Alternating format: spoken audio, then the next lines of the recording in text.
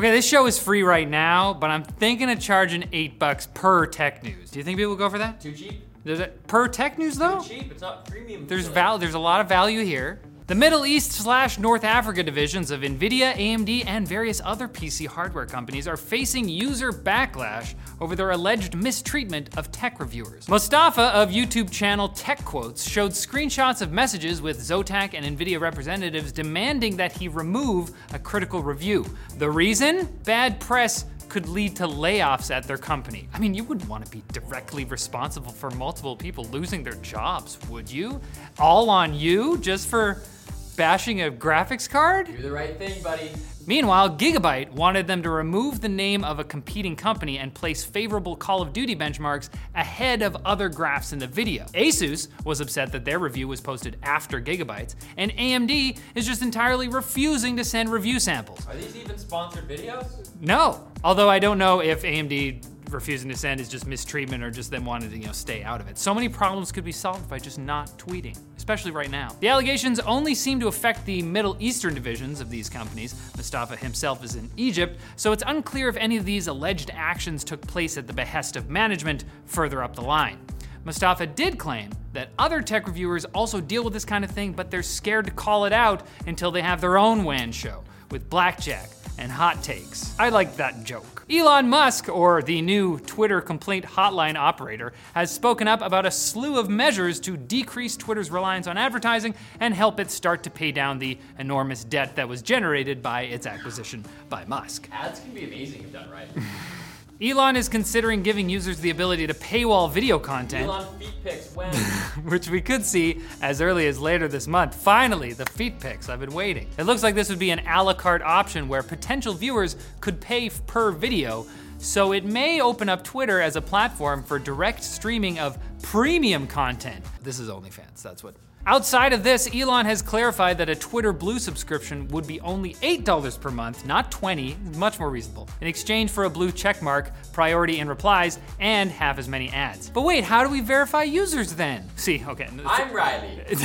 That's me. See, Twitter would add secondary tags on the profiles of public figures to prove they're the real thing. Checkmark for your checkmark. Super different from a checkmark, not even the same thing at all. Two checks. I think this would solve the problem. That means- We just need more checks. The $299 Xbox Series S may be cheaper than a graphics card, but $300 is still a significant amount of money. I mean, it's almost as much as Microsoft loses by selling the console. What? What, huh? Yeah, Xbox chief Phil Spencer told CNBC that Microsoft loses as much as $200 on every Series S it sells, and loses around $100 on each Series X console. Now, before you feel too bad for the $1 trillion company. trillion-dollar company, really? Right. It's actually common for console manufacturers to take an L on the console itself and then make it up by profiting on subscriptions and software.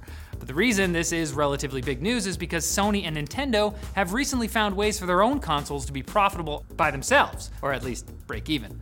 Microsoft has said that while it hopes to maintain the current pricing for its Xbox console lineup, the games themselves will likely get more expensive. So expect to see $70 AAA titles become more common. That is, if you're not subscribed to Game Pass. Game Pass! I mean, it's the best value in the industry. It's almost as good as Twitter Blue. Now it's time for Quick Bits, brought to you by iFixit's Mahi Driver Kit, or as I like to call it, Big Tuna.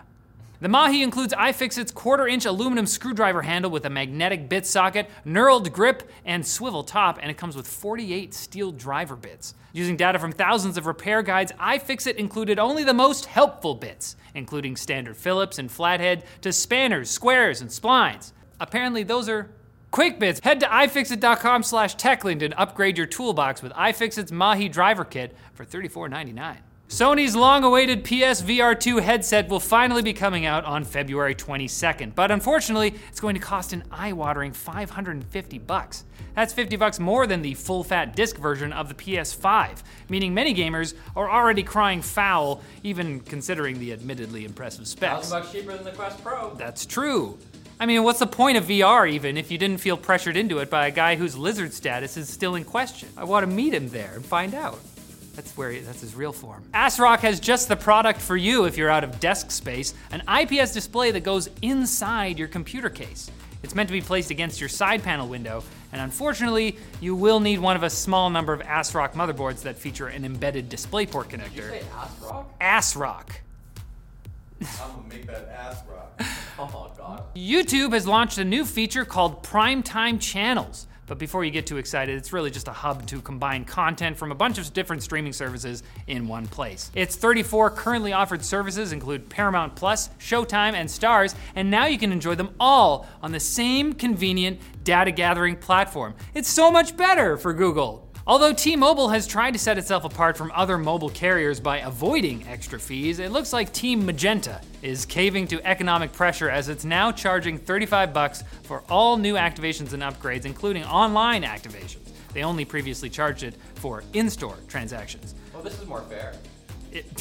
Possibly even worse than the money is the corporate speak we're getting from them about how the new fee somehow makes things simpler. You know, it's like some people pay it, other people don't. It's just like, Now you all pay. yeah, what? And if you'd like to add some sheet metal to your soundbar, for some reason, Porsche is selling a soundbar made from a GT3's exhaust for $12,000. Auf Wiedersehen. It has some good features like Dolby Atmos and streaming support and a whole lot of torque. Still, if you can't afford to drop $170,000 on an actual GT3, I guess this is the next best thing. No, it's not. It's also expensive. I think this is really, really cool. Can't afford this either. The next best thing to do after this video is to come back on Friday for more tech news. And then after that, the next best thing will be to come back next week. And you can figure out where it goes from there, right? Never leave.